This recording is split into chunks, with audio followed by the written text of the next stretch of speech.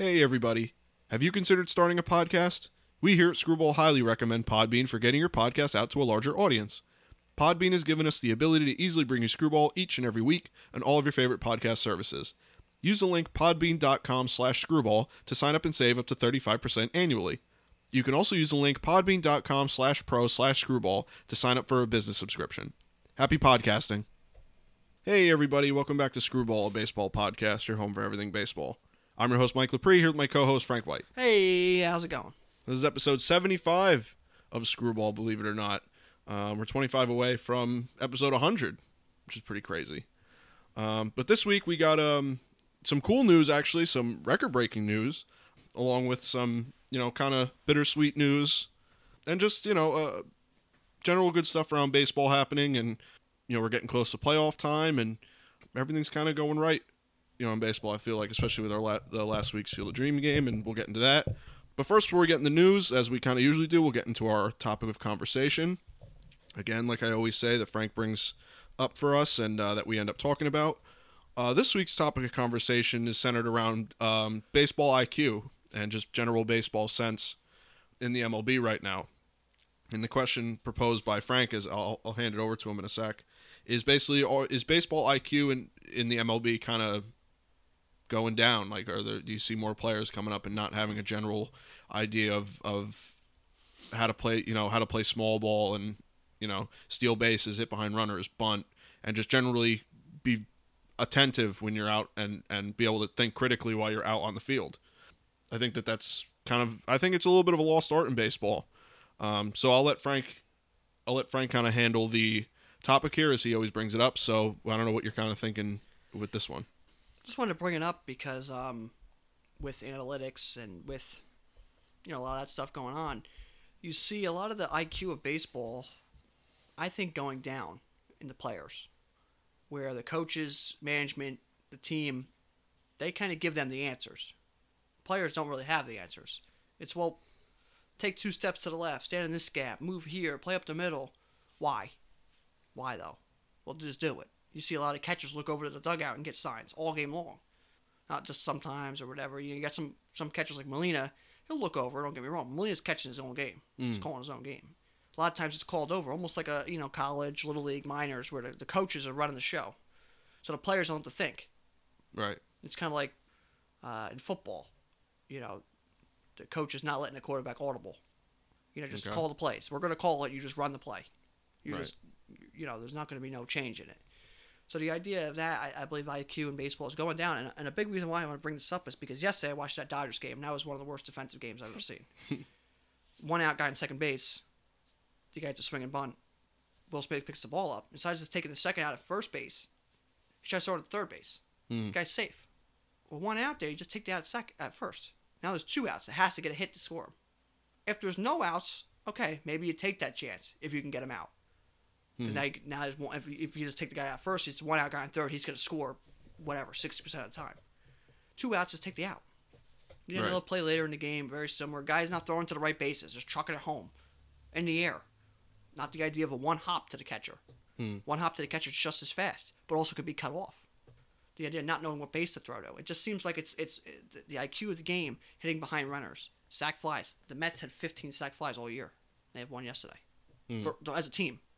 That's it. Dodgers in that series at 5. That's just lack of awareness. Right. We see the Yankees early in the year not stealing bases, not hitting behind runners, swinging and missing. There's no IQ, no base running. Don't know where you're going with the base run. Knowing your own abilities and knowing where to go, when to be aggressive and when not to be aggressive. We see that with the Yankees a lot. We see that with a lot of teams. Just the IQ of the game, the players going down, I think. Especially more at younger players, or as the older guys are kind of fading out because the game changed. Coaches and teams and analytics have given the guys the answers instead of really kind of figuring it out. Right. So that's why I just wanted to bring that up. I just think, not that the players aren't smart and don't know what's going on in baseball. It's just sometimes the answers are taken out of their hand or not asked of them. It's like, okay, well, this is what we're going to do. We're just doing this. Oh, okay. Why, though? Instead of learning the game and learning why you're doing that, it was just like, we're just going to do this because the stats say we're going to do this. Oh, okay. Yeah. Like, swing for the fence because that might win us. But why not hit behind the runner? Guy in second base, no outs. Just hit a ground ball. to the second baseman. Hit a fly ball to the right side. Bunt him over. Yeah. Just you almost play your own game. I got my own stats to worry about. Well, you also got your team you're trying to win for. Yeah. So, like I said, the main reason I want to bring up the Dodgers game yesterday, I just saw a lot of defense. You see a lot of defense like that. Guys just not throwing to the right base or not backing up plays or, just not knowing what's going on. Right. Not backing up the catcher. Or, you see a lot of throws over the catcher's head. And it just seems like it's just, when you break it down, you go, boy, you really should just cut that ball off. Or you really should just throw it to this base and just gave him that run. Or should really took the extra base. We've seen, bloop hits and the guy's not running or not knowing where to go or, not knowing when to risk it, not knowing what arms to run on. Mm-hmm. It just seems like they're true, almost controlled more like a Little League team or a travel team or a young baseball team where it's like, okay, we're going to kind of tell you what to do. You just got to kind of do it. Yeah. Instead of really digesting the game, not really having to be told to hit behind the runner. You just know it hit behind the runner or you just know to take that extra base. And the teams that do that the best, the knowledge of the game, are usually the better teams. Yeah. As you see, the Astros, they don't strike out. They do stuff. They're still a better team. Dodgers, I know yesterday their defense was not great, but for the most part, they're usually aggressive on the base pass. The Padres, they're usually, you know what I mean? They seem like a lot of those guys in those teams kind of seem to know what's going on. But you have a lot of other teams that are just like being overcoached sometimes by the organization and by analytics. Yeah. Yeah, there's a lot of teams that have that problem. And it just seems to be a trend in baseball. I don't think it's a one-team thing anymore. I think it's kind of made its way to a lot of front office people. And then, there's a lot of front office change that we may not even see as baseball fans. People get moved around, and you get the guy behind the computer that's now with the Cardinals, and he was with the Blue Jays or something like that. And it just, things happen. And it's just the general direction of baseball. And that's fine, in certain cases, I don't have a problem with it. But, I don't mind analytics being intertwined with old school baseball. But when, like you said, it just seems like the computer's telling them what to do and the player's not actively out there. I mean, again, and you said it too, these guys aren't dumb. They're MLB players. They've been around the game for a long time in their life, and they are smarter than the average bear when it comes to baseball. They're generally going to outthink most guys that are in low A or high A now or whatever. So I do think that they're sharp and the coaches are sharp and you got to give them credit. But I think at the end of the day, the average player now probably doesn't have the baseball IQ as a guy that played in the 70s. And that's not to say that these players now aren't more athletic or more this or more that. It's just the general sense of playing the game. You're taught at a young age to manufacture runs. I don't know how they teach kids now with the analytics to get their, just to get the barrel out and get their, launch angle high or something like that. But, when you learn the game, you learn fundamentals. And I think that the game sometimes need to just be simplified back down to that, fundamentals. Because like you said, fundamentals have kind of gone away as well. Yeah, that's the thing. Is against the shift we see, it's just like I said, the guys have the IQ. It's just almost like, when you have a skill or a talent, if you haven't rode a bike in a while, until you forget it, you're just like, whoa, for a second. Yeah. That's how these guys are. Not that they don't know the IQ and don't know the game. They're not made to think about it as much. Right. It's just kind of told to them. Oh, okay. So it's like the IQ of the game just seems to be going down, I think, as a player. I don't know. Maybe it's just I took more notice of it this year. But it just seems like a more general defense kind of going down and everyone trying to make the superstar play instead of making the smart baseball play. It's trying to make the superstar play and trying to make the big home run. And instead of, just kind of doing what the smartest baseball play is. Right. Fitting in to your baseball role instead of being the superstar. And everyone's got to be a superstar on every team. Just seems like that's kind of going down. That IQ, that real knowledge of the game. Yeah. Who do you look at in the MLB now and say, oh, he could be a manager? It's true. Molina, guys like that, because they're a little bit more old school. I'm going to say the vets, Yeah. Like, I'm not going to sit here and, like Javier Baez ain't going to be managing my baseball team. It's something like that. It's got to be someone with a high IQ. We've seen with the Pirates, first baseman, just not knowing to go step on first base. Yeah. It's just the IQ going down because it's not made of them to think of the game as much. It's more just told, do this. But the deep details, the in between the lines details, aren't really brought to the players or thought of by the players as much. Just thought that was kind of an interesting topic. Yeah, it really brought on by yesterday. Just watching that Sunday Night Baseball game with Dodgers defense not being great. Some of the stats about the Mets, 15 sac flies all year. And obviously their offense is way down. That makes sense. Just not playing the game smart on offense. And us being Yankee fans, we've seen it all year and all last year, the shift towards analytic to it for a team that can just buy really whoever they want if they want to, and they're playing like the Rays. It's like so, it doesn't make any sense. Yeah, it's just that idea. Just as like I said, a lot more controlled, right, by coaches and the front offices and analytics, more than the pitchers really or the players really knowing what's going on, and just kind of team always runs themselves. You just got the coaches just there to call some signs and tell them who's playing, who's pitching when. As much as like, hey, you got to move here, you got to do this, you got to do this. Hey, remember, you got to steal here. Hey, remember, hit behind the runner. Just seems more that way instead of being like just second nature to some of these guys. Yeah, it seems like the old school portion of baseball and the 101 baseball, the things that just every MLB player should know. Now it's set in a little spacey. Like maybe some guys just have a big power bat and that's all they're used for, and that's just what they do. 3 outcome player and all that. And I think that there is the higher expectation of a player to hit. I mean, it's always been if you can hit in the show, you're in. The defense is I always generally thought of as the second. If you're a great defender, that's gravy. If you're a great defender, but if you could, well, yeah, that's true too. Because especially back then, shortstop was if you could defend, then you could bat 220 and play great defense and you can find a spot. Kind of same thing with catcher. If you can just bat,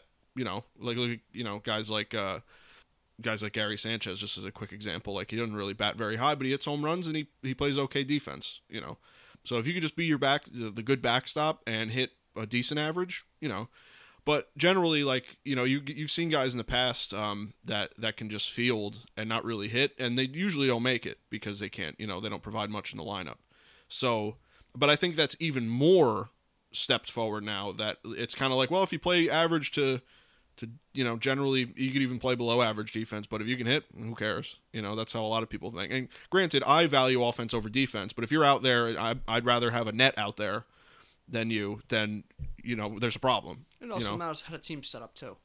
Mm-hmm. I got 5 offensive guys. I don't need to keep getting offensive guys. Maybe I get a guy who's more speed, or I get a guy with more defense. Mm-hmm. Helps, kind of round off the team instead of just stacking up one spot. Right. Stacking up my offense, but my defense is terrible. Mm-hmm. It's like that kind of concept in even football, you see. Well, my offense is great. My defense is giving up 50 points a game, but that ain't going to matter. Yeah, it's because I'm scoring so much, yeah. So you got to make sure, you kind of round off your team, but it's just that IQ, that baseball knowledge. I think it's kind of going down play by play, in the league. Just that's what I think. Maybe it's not. I don't know. I just think from watching baseball a lot every year, and multiple teams around the league, just seems that way. I see a lot more things like, what are you thinking there? Why would you do that? Yeah. Instead of just being like, oh, that makes. I see a lot more people, a lot more plays where I'm like, what are you doing? Then I'm like, well, I didn't think of that. Mm-hmm. Yeah. Yeah. Instead of being impressed, like, wow, that was a good idea. I can't believe they did that. Or just seeing a play that granted, we're probably, I'd say, more into baseball than the average fan, but still, you're right though. I don't feel surprised often. I feel like, oh yeah, that was stupid. Why'd you do that? Why was that the decision over this, which is pretty, again, baseball 101, so I'm in agreement with you. I just think that it's like we always go back to, I think the balance of analytics and old school baseball and just kind of let the players play, and let the kids play, but in a different way. I think that there's a lot of value in that, and analytics are good too. It's not like we hate analytics. It's just that it seems like there's overcoaching and there's an overemphasis on the people in the front office, as opposed to just let the players get on the field and let them figure it out. They're good. They're MLB players. They're not babies. They can play the game. They're here for a reason. There's not many people that get to play in the MLB. So you got to kind of just let them be them. And stop forcing yourself on these players. Yeah. And you see, like people had their thoughts about Tony La Russa. Was he going to be able to work out with a young team like that? And you see, granted, their division is exactly the most competitive in baseball, but they've worked out fine. And that's a guy who's got some of the greatest, if not the best, baseball IQ up there with Showalter and guys like that. Yep. So but also old school guys, as you can see, been around the game a long time and kind of know the ins and outs of everything. Yeah, so it can work, and it has proven to work. And I don't know. I just think that baseball needs to just take a step back and look at itself and say, hey, we can play one-on-one baseball, and that's okay. We can have a guy with a 300 average. It's okay. But with that, I think we should get into the news segment of the podcast. So first piece of news is really cool, really record-breaking news we've kind of been flirting with for a while. But Tyler Gilbert for the Diamondbacks has thrown the 8th no-hitter of the year against the Padres, breaking the record for 1 year amount of no-hitters in the modern era. This was also Tyler Gilbert's first career start, which makes him part of a very exclusive club of only four to throw a no-hitter in their first career start. If you heard of some of these guys, good for you. But the other three are Theodore Breitenstein. What year was that? 1891. Thank you. Number 2 was Bumpus Jones yes, in 1892, the next year. Bumpus on the bump. Yeah, Bumpus on the bump. And the third one is Bobo Holloman in 1953. Bobo. So it hasn't been done since 1953, first of all. And then before that, there was only one done in the live ball era. So in the 1900s. Yeah, exactly. So very cool stat there. Good for him. I know I seen the clip just before of his dad was there, his parents. It looked like cool. maybe his grandpa or something like that, an uncle really cool. So good for him. Hopefully, I think he's already 27. I think he's a little bit older. Yeah, I think it was his third time pitching in the majors or fourth time pitching. That was his first start. And then, but a team that's, I think it was, if not the record, I think it was one of the lowest win percentage for a team to throw a no-hitter of all time, like a 313 win percentage or something like that. So, great news for Diamondbacks fans and a little glimmer of hope and a miserable season out there. So, yeah, it's just something pretty cool to see. Yeah, and he'll always be attached to baseball history now, no matter where he goes from here. So he could retire tomorrow. He'll be in the history books. So good for him. It's cool. Number 2 is, as one is entering, one's leaving. Chris Davis is retiring. Last week, the Orioles Chris Davis, not Chris Davis with a K. He officially retired after a few seasons marred in injuries and really a fall from grace from his 2013, 2014 kind of time with the Orioles. He was signed to a very lucrative contract, and while the majority of the contract will be paid off next year, the contract has deferrals all the way out until 2037. He's being deferred payment out till. And Bonilla will still be paid after he gets paid. This is just tremendous. So we wish Chris Davis the best. Obviously, he had some years where he hit 50 home runs. He had some really years where he was a feared hitter at the plate. But the rest of it, the last few years really, really, really hasn't worked out for him. So 5, maybe a little longer, maybe 10 years, if he'd make a comeback at Orioles, Camden Yards or something. If he would be brought back. Yeah, what would be the reception? Like if they brought him back, they had like a reunion or just brought some former players back or something. If he would be, if they would ask him to bring back, or if he did get back, what his ovation would be after awfulness with the contracts at the end there. Yeah, because he... But he helped put them back on the map. I was going to say, in the time he was there with, you had Nelson Cruz there, and Manny Machado was there, and you had... Jones. You had a really good Oriole team that almost made it to the World Series. Yeah, oh my gosh. Matt Wieters. They had some very good years, and in those times, he should be proud of the team he was with and how he played. But the most recent memory of him is just him being paid a lot to do nothing. So absolutely nothing. So maybe in time, they'll welcome him back and be like, hey, he was really part of some good teams, but man, he'll still be getting paid well after he's retired here. So in that way, good for him. He made out with his money. But so we wish him the best in retirement. But maybe the Orioles, after next year, I think he gets paid $22 million. So that'll be some money off their back. Maybe they can, as their prospects start to come up, they can start spending again. So we'll see. Yeah. They're not doing the best right now. So. Third piece of news here is Honus Wagner is in the news. The T206 Honus Wagner card dating back to 1909 has sold at auction for $6.6 million, making it the most valuable sports card of all time. The bidding opened at $1 million and went all the way up past the 1952 Mickey Mantle card that sold for $5.2 million just earlier this year. And so the expected Babe Ruth card. Right. It was expected to break the record. I think they're like 5.5. I don't know if that ever went up or what the details are of that, but that was expected to go this year too, to 1933. Right. Right. Babe Ruth technically rookie card. I'm not gonna get into why it's a rookie card, but Yeah, I mean, a Honus Wagner card, obviously, so everyone knows that. But it was awesome to see that in the news. Actually, as cards of all types of collections, but especially sports cards, the market through the roof since beginning of 2020. Is that right? Yeah, the market's through the roof. You've seen Pokemon cards go nuts. Oh yeah, that's The true. trading cards and sports memorabilia market has went through the roof. Yeah. So if you're sitting on some cards, maybe now's the time to start thinking about selling. If you want, if you want to capitalize on the market. If not, hold on to them and see what happens. But yeah, very cool.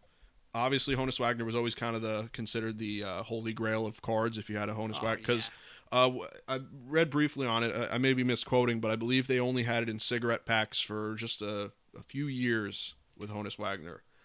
So not only was it rare to get them, but it was also rare because of how short-lived the run was in the cigarette packs.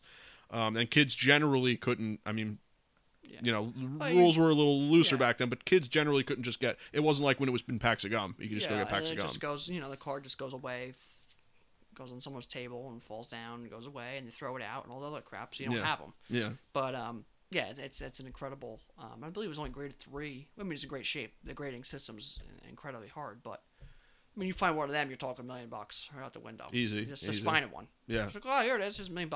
Yeah. Done. Right there. You got it. You're just like, all right, I'm all right. Yeah, when I read the article, I believe there was only 50 or 60 known at all. So if you have one, even if it's a little tarnished and could be graded to low degree. If you graded like 0, you're going to get $1 million. Yeah. So, I mean, if you got one, maybe start thinking about if you need some money. Yeah, I'll give you $5 for it. So, some other news I got here. Spencer Torkelson promoted to AAA, one of baseball's top prospects. So that's pretty cool.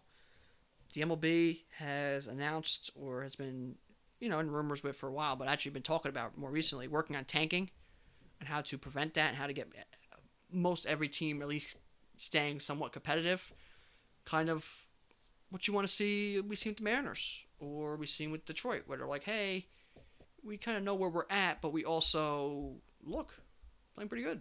Mm-hmm. So if they can just kind of keep everyone kind of like that instead of preventing teams. I also lose for 100 straight losses for 5 straight years on purpose.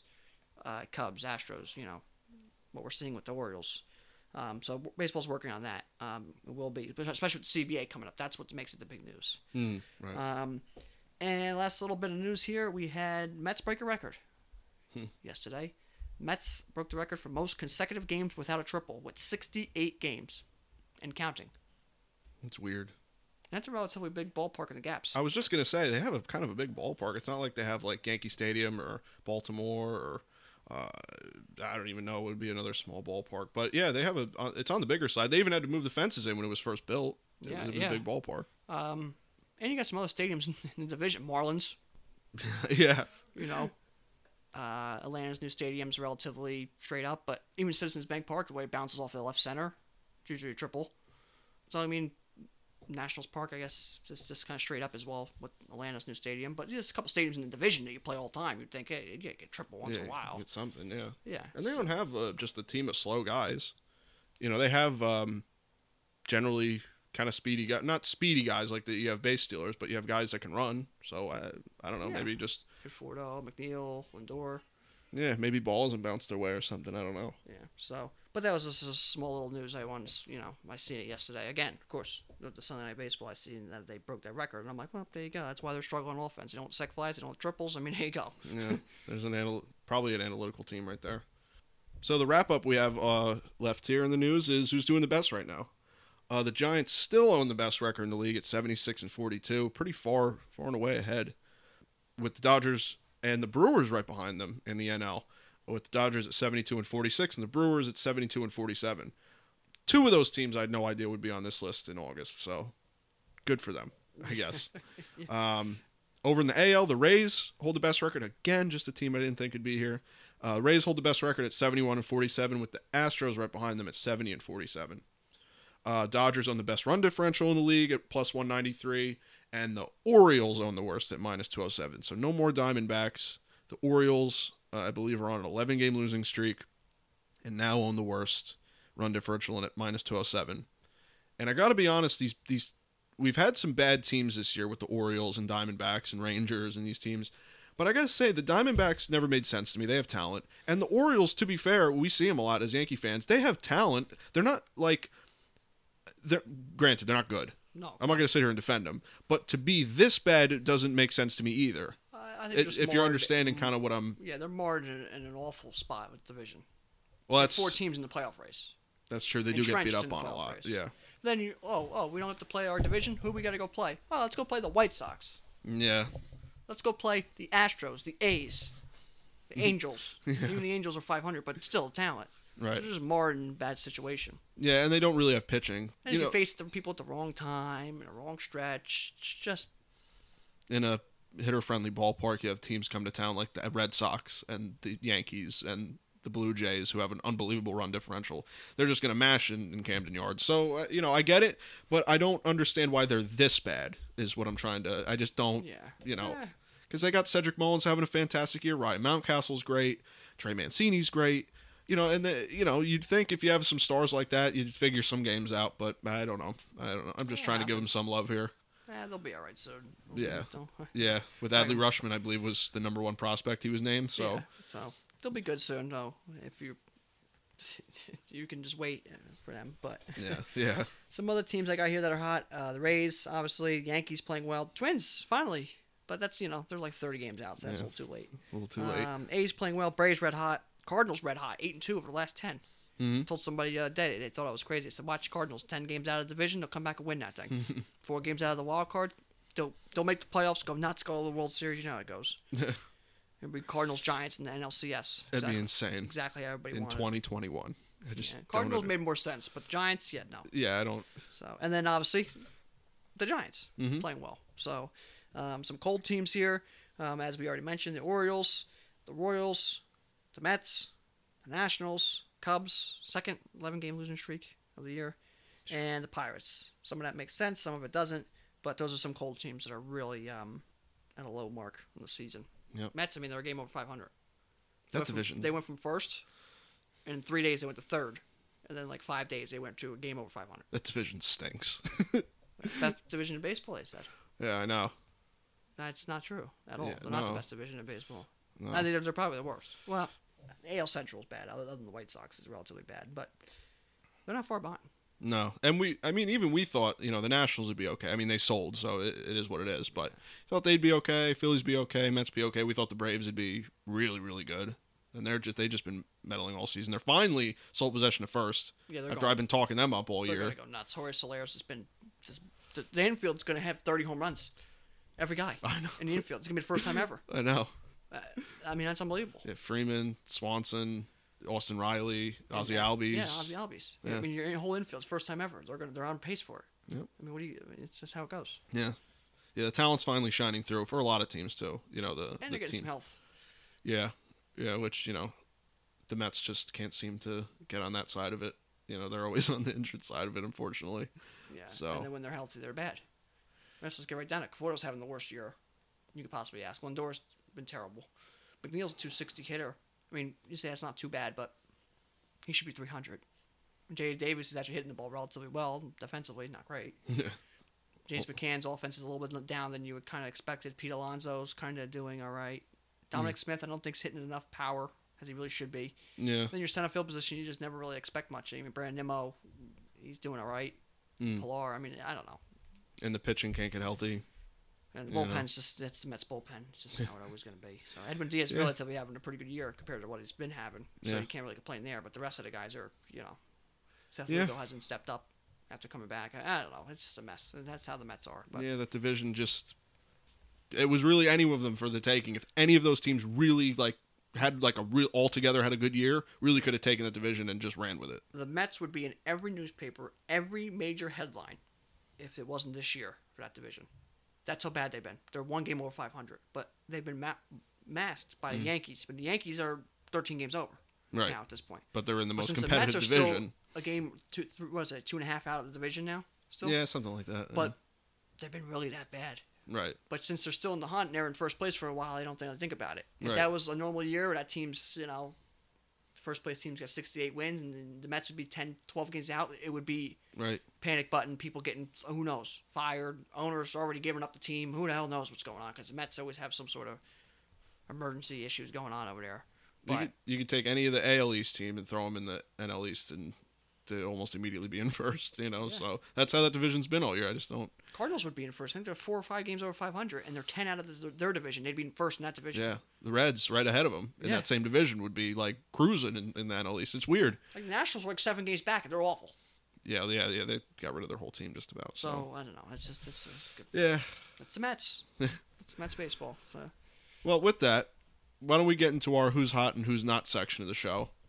So we'll start off with the hot players. There's only one hot hitter I have because Tyler Gilbert obviously was the player of the week for the NL. Yeah, I'm surprised. So the number one hot player I have and the AL player of the week, Teoscar Hernandez, batted .500 over the last week with an 893 slugging and a 1393 OPS. Number 2, I have Josh Rojas, a .476 average over the last week with an 857 slugging and a 1379 OPS. Number 3 is Michael Conforto with a .450 average over the last week, a 700 slugging and an 1176 OPS. Number 4, Dansby Swanson, .435 average, a 957 slugging and a 1418 OPS over the last week. And finally, RBI extraordinaire Jesus Aguilar is batting .429 over the last week with an 857 slugging and a 1357 OPS. Incredible. Well, braces and all. Yeah, leading the league in RBIs and a team that's bottom 5 in runs scored, but he's leading the league in RBIs. Incredible. I don't know. Some other hitters here: Jose Abreu, Matt Chapman on a hot streak, Ty France. I believe you mentioned Dansby Swanson, and Whit Merrifield. Those are some guys I had thrown in there. That you didn't have on yours. Some pitchers, obviously Tyler Gilbert, there's no hitter. Tristan McKenzie. On the 9-year anniversary of Felix Hernandez's perfect game, which was the last perfect game we've seen. He almost threw a perfect game. He was 4 outs away. So that's incredible. Yeah. Jay Happ, last 2 starts, been really good. Mark Gonzalez, complete game, 1 run. And Joe Barlow, 3 or 4 innings out of the bullpen for the Royals and a couple saves over the last 7 days. So he's been doing pretty good. Okay. There's some pitchers there that are doing pretty well. All right. Good for them. Moving on to the cold list, the who's not section of who's hot and who's not. Number 1, Franmil Reyes. .050 average over the last week, a .050 slugging, and a 258 OPS. A Franimal. He's a maniac. Number 2, Mark Canha. A .087 average over the last week with a 261 slugging and a 453 OPS. Number 3, Nelson Cruz. 125 average over the last week with a 292 slugging and a 484 OPS. Number 4, David Bodie. 130 average over the last week, a 261 slugging and a 428 OPS. And number 5, Manny Machado, had a 136 average over the last week, a 136 slugging, and a 345 OPS. I must say, they're cold. Don't get me wrong, they're not hitting great. But I've seen much worse cold lists. Oh, yeah. There's been people 0 for 20, 0 for 19. I was surprised. You look down and you had a bunch of guys at least in the hundreds. Usually you have like 30 guys who are under 100. You're like, yeah. This week at least, like their coldest guy, Franmil Reyes, had a 258 OPS, which is not a great average. Like it's an okay average. But let alone an OPS, it's not great. But, like, we've seen people with almost like a 0 OPS for the week. So, there's something there. Yeah. You mentioned some of these cold guys. I got some other guys. A bunch of these guys are actually on my fantasy team, which is funny. I did win this week, though, so somehow.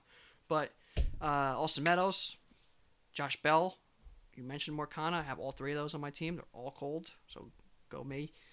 Brad Miller, struggling, and Andrew McCutcheon. There's some guys, some hitters struggling. Some pitchers, we're talking Matt Barnes has been struggling for a little while. Zach Britton getting beat up. Carlos Carrasco got destroyed yesterday. Jose Barrios and Jake Arrieta, who's actually designated for assignment. And the Padres actually signed him today to a minor league deal, but he's been pitching awful all year. And bad last year, and really the year before, not great either. I think he has like almost a 70 ERA this year. Just terrible. Yeah, so not great. No, not at all. The next, to get into the next thing, we're going to some injuries. Not the worst week we've had, so that's always good. We've had a couple decent weeks in a row, injury news-wise. Of course, George Springer was playing great. He left the game early, trying to get MRIs on his ankle and whatnot. Alberto Mondesi, the little bit he's played this year has been great, but another setback in his rehab. Luis Severino, another setback. He'll never pitch again. He got Carl Pavano disease or something for the Yankees, or Nick Johnson, something. Carlos Rodon placed on the IL, shoulder fatigue. They said MRI came back. It's just shoulder fatigue, which is great. Kim for the Cardinals, placed on the IL. We talk about this guy every week almost at this point, and I never get his name right. Aloysley for the Cubs. Yeah. You got him. He on the IL. Joe Ross, partially tear at UCL. So Tommy John's probably going to go his way, which is really a shame because he's been pitching pretty well. Right. But there you go with him. Javier Baez placed on the IL with a hip issue. Kyle Tucker on the IL. And Julio Urias placed on the IL. On the better side of the news, you got the Yankees mostly getting healthy from their COVID and whatnot. Cole back today. Sanchez expected back tomorrow. Jordan Montgomery expected back tomorrow. We have Rizzo expected back later this week. And Urshela probably back early next week. So they're all kind of getting healthy at the same time. Chris Sale finally back. Pitched 5 innings, 8 strikeouts. Thank God he's back. Looked great. 2 home runs. That was really all he gave up. Yeah. But 8 strikeouts, no walks, doing 95 miles per hour. Looked great. But back. So we can finally take him off our injury list, hopefully. Trout, they said they're not shutting down, but not really progressing as fast as they wanted. Been out since May. Yeah. Yanoa for the Braves. Expected to pitch in the next couple days for the Braves. DeGrom shut down 2 more weeks. Francisco Lindor, he said he doesn't need a rehab game. He thinks he can come back right now. So the talk is he'll be back in the next couple days. From an oblique strain. And a guy who's batting .220. Maybe you should go get some minor league games. Maybe feel good about yourself. But the Mets can't wait around. So I guess they're in a tough spot. Yeah, that's true. Jack Flaherty back. Activated and pitched the other day. Fernando Tatis back playing outfield. Says it's... Yes, outfield, you're less involved every play than a shortstop. But if you do dive in the outfield, the pressure on that arm is way more than you are in the infield. Right. You're diving in the outfield full speed and in the air. While the infield, you're going down to the ground. But yet you are less involved as an outfielder than you are as a shortstop. You're getting the ball, you're cutting bases and stuff like that. But if the dive and running into the wall, so that risk is there. But so I don't know if you could say that it's more to save his arm or hurt his shoulder for the year. I don't know. I think it's more like, hey, we have a guy, Cronenworth, someone who could play shortstop, but is not going to make 38 errors already. Because I think Tatis has, 27? He's got a lot, yeah. So maybe we're like, go play outfield. Yeah. Just go out there. You'll be all right. Yeah, so I think that was more of it. Kershaw playing catch. Cueto playing catch. They're both expected to be back here maybe late August, beginning of September. So it was relatively good news for a lot of contenders here. Okay. Yeah, good for them. You always like to see the better side of the news or just a general short list, for whatever it is. Longer back half of our list is usually a good thing. Yeah, that means a lot of guys are more returning than going out. Yeah. So I mean, who do we have left? Obviously, Acuna's out for the year, but if Trout can come back at some point, you got one of the stars. Yeah, Rendon's out for the year. I mean, we can go into there's a bunch of guys, but at least we're having better news on some of these guys. Right. So that's always good. Yeah. To get to our last, segment here, or section, is a trivia question. And this week's trivia question is, Joe Musgrove threw a no-hitter this year. And with Tyler Gilbert's no-hitter, he had one thrown against him in the same year. Who was the last pitcher to do that? I forgot. Yeah, and it was relatively recent. So the last pitcher to throw a no-hitter and have a no-hitter thrown against him in the same year was in 2015. It was July 25th, 2015. Jake Arrieta. When Cole Hamels threw his no-hitter against him, that was the last time. Arrieta ended up throwing a no-hitter later on that year, but still. So the first pitcher, or the last pitcher to have a no-hitter thrown against him, and he threw a no-hitter in the same year, was Jake Arrieta in 2015. Before, obviously, Saturday when Musgrove had happened to him. Yep. And he joined a list of the following guys. 2015, Arrieta was the last one. 2013, Tim Lincecum. 1963, Juan Marichal. 1962, Bo Belinsky. 1951, Bob Feller. 1947, Bill McCanahan. 1944, Jim Tobin. 1970, Eddie Cicotti. 1906, Mal Eason. Then you get to these guys. Yeah. 1883, One Arm Daly. Oh my God. And 1880, Pud Galvin. I had to go through that list because he had One Arm Daly, Pud Galvin, even Mal Eason. That's 2 separate. Mal Eason. It just sounds like one name, Mal Eason. Great. It's like a Key and Peele skit where the names just get more ridiculous. Yeah. It's just unbelievable. One Arm Daly. Yeah. What he had? Construction Noise. Remember that guy from that Key and Peele? Oh yeah. It was construction noise. He just opened his mouth and it was just like a jackhammer. Yeah, it was just. Yeah. Yeah, it's like those guys were playing back then. Yeah, One Arm Daly. Yeah. Yeah. So again, just to go over the trivia question, this year, Joe Musgrove threw a no-hitter. Also had one thrown against him. Who was the last pitcher before him to have that happen to him in the same year? And that was in 2015 with Jake Arrieta. Yeah, it's a good one. But I'm gonna look up I have to look up One Arm Daily. Yeah, One Arm Daily. I said before, we talked about Bumpus. Yeah. Bumpus Jones, Bumpus on the bump. Yeah, I didn't know this guy spelled his last name Daily like Daily News. That was Daley, No, like a normal person. Like Daily. It's it's the daily grind. Right.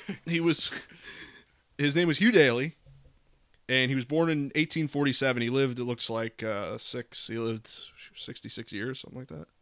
He only played 5 years. Born in Ireland, of course. A great 5 years.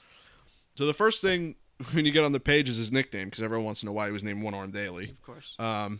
So it was in reference to his left arm. This is all quoting from Wikipedia, by the way. So which is a great source. Yeah, you can just kind of take it with a grain of salt almost sometimes. So he lost his left hand to a gun accident earlier in his life, and to compensate for his injury, he fixed a special pad over the affected area and caught the baseball by trapping it between the pad and his right hand. Sometimes after long games of having to catch the baseball this way, his stump would become sensitive. So sensitive, in fact, that he once punched his catcher for not heeding his warning to throw balls back to him softer. He was known for his bad disposition, and he was described as having a volatile temper. Other sources add to that: mean, contemptuous, and uncommunicative. While his behavior was not well liked by the baseball establishment, he was popular with the home crowds because his verbal tirades against umpires and opposing players alike. Incredible. What a man. I tell you what, imagine having him versus Ty Cobb. Oh my God. It would just look at the teams he played for. Buffalo Bisons, Sure. Cleveland Blues, St. Louis Maroons. They played for the Washington Nationals in 1886. Cleveland Blues. It's incredible. Had a 2.92 ERA in his career. Incredible. The game of baseball is just incredible. It's like 3 different sports. You got a guy who just punched his own catcher and goes nuts, and it's the same game as we're watching right today. Garrett Cole's on the mound, and we got guys punching people with a pad on his nub. I know. There's just such a disconnect in old baseball to now. The world was so different. But I just noticed this as I'm reading this. There's no specific date in which he died. It just says after 1923.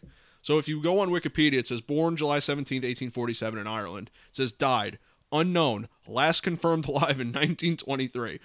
So who knows when he really died? It's just he died at some point after 1923. We don't know what happened to him. He could have lived till 1950s. Sure. Yeah, if he was You tell me you couldn't find the guy with one hand. Yeah, with the stump, with the, You'd think you would at least narrow down your population. Yeah, I know.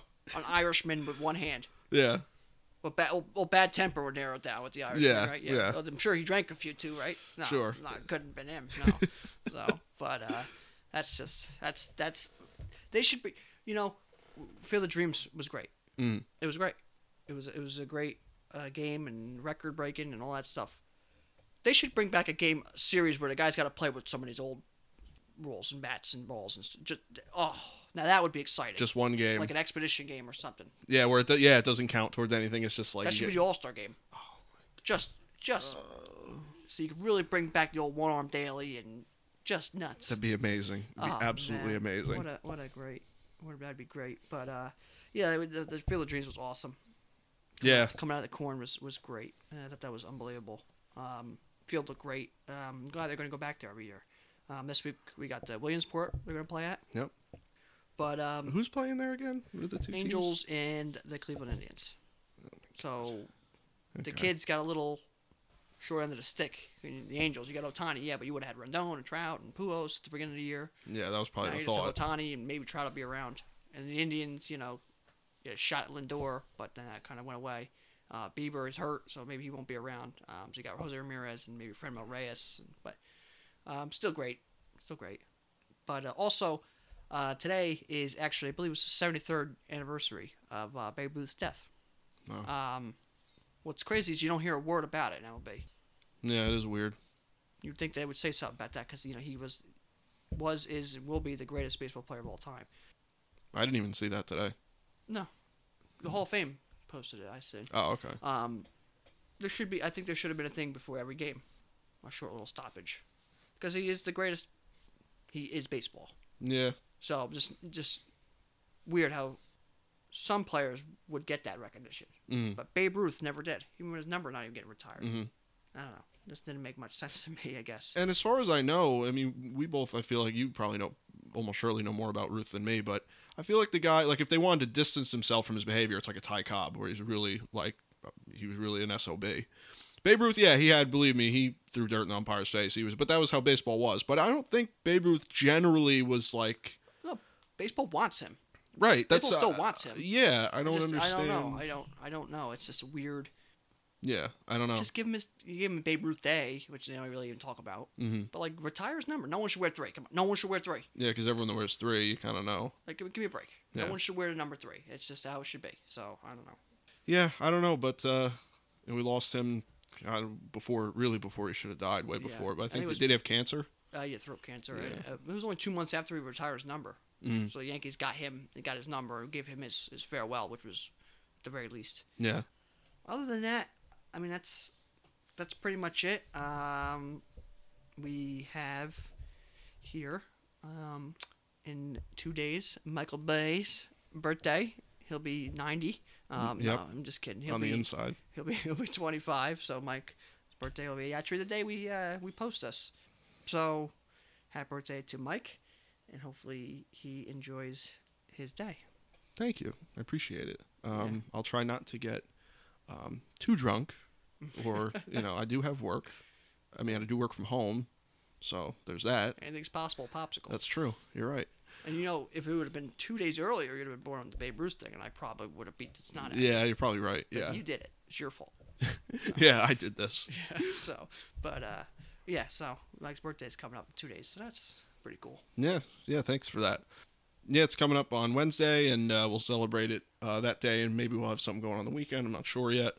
I'm pretty whatever with my birthday. It's just like whatever happens. Yeah, but just get him a cheesesteak. Yeah, I'll be all right. Yeah. Don't worry about me. Yeah. But that's kind of all I got for this episode. We brought up the Field of Dreams game was awesome. I thought it was one of the better things that baseball's done in a while. Really great idea, great execution. Having Kevin Costner come out and do the whole thing and have the players come out of the corn, and the game itself was awesome. It didn't end as great for us as Yankee fans. It could have been one of the great wins for us, but still, I love Tim Anderson, the White Sox, so it was great. Great win for them, and just a really storybook ending to the first Field of Dreams game. So that was awesome, and we've got playoff pushes coming, and like I said at the top of the show, just a great time in baseball. But overall, that's kind of all I got for this episode. Yeah, I mean that's pretty much it. I know the original Field of Dreams, where it came from, was actually about Shoeless Joe, I believe. It was the original of the book. So to see the White Sox kind of hit a walk-off home run and the old kind of Shoeless Joe jerseys, and it just kind of seemed to all go together. Right. But yeah, it was great. So other than that's pretty much it. That's all I got. Yeah. Then let's I guess if that's it, then let's wrap this one up. Yeah. Thank you guys for listening. You can catch this podcast on Apple Podcasts as well as Google Podcasts and Spotify. You can listen on our regularly updated YouTube channel as well as our website, screwball.podbean.com. You can follow me on Twitter at RealMikeLapre. You can follow me on Instagram at Mike Lapre. And you can follow me on Instagram and Twitter at FDubs10. You can follow our official Screwball Twitter at ScrewballPod. You can follow our official Screwball Facebook at ScrewballPod. No E in Screw. And that's it from us, guys. We'll see you next week. Yep. Take care.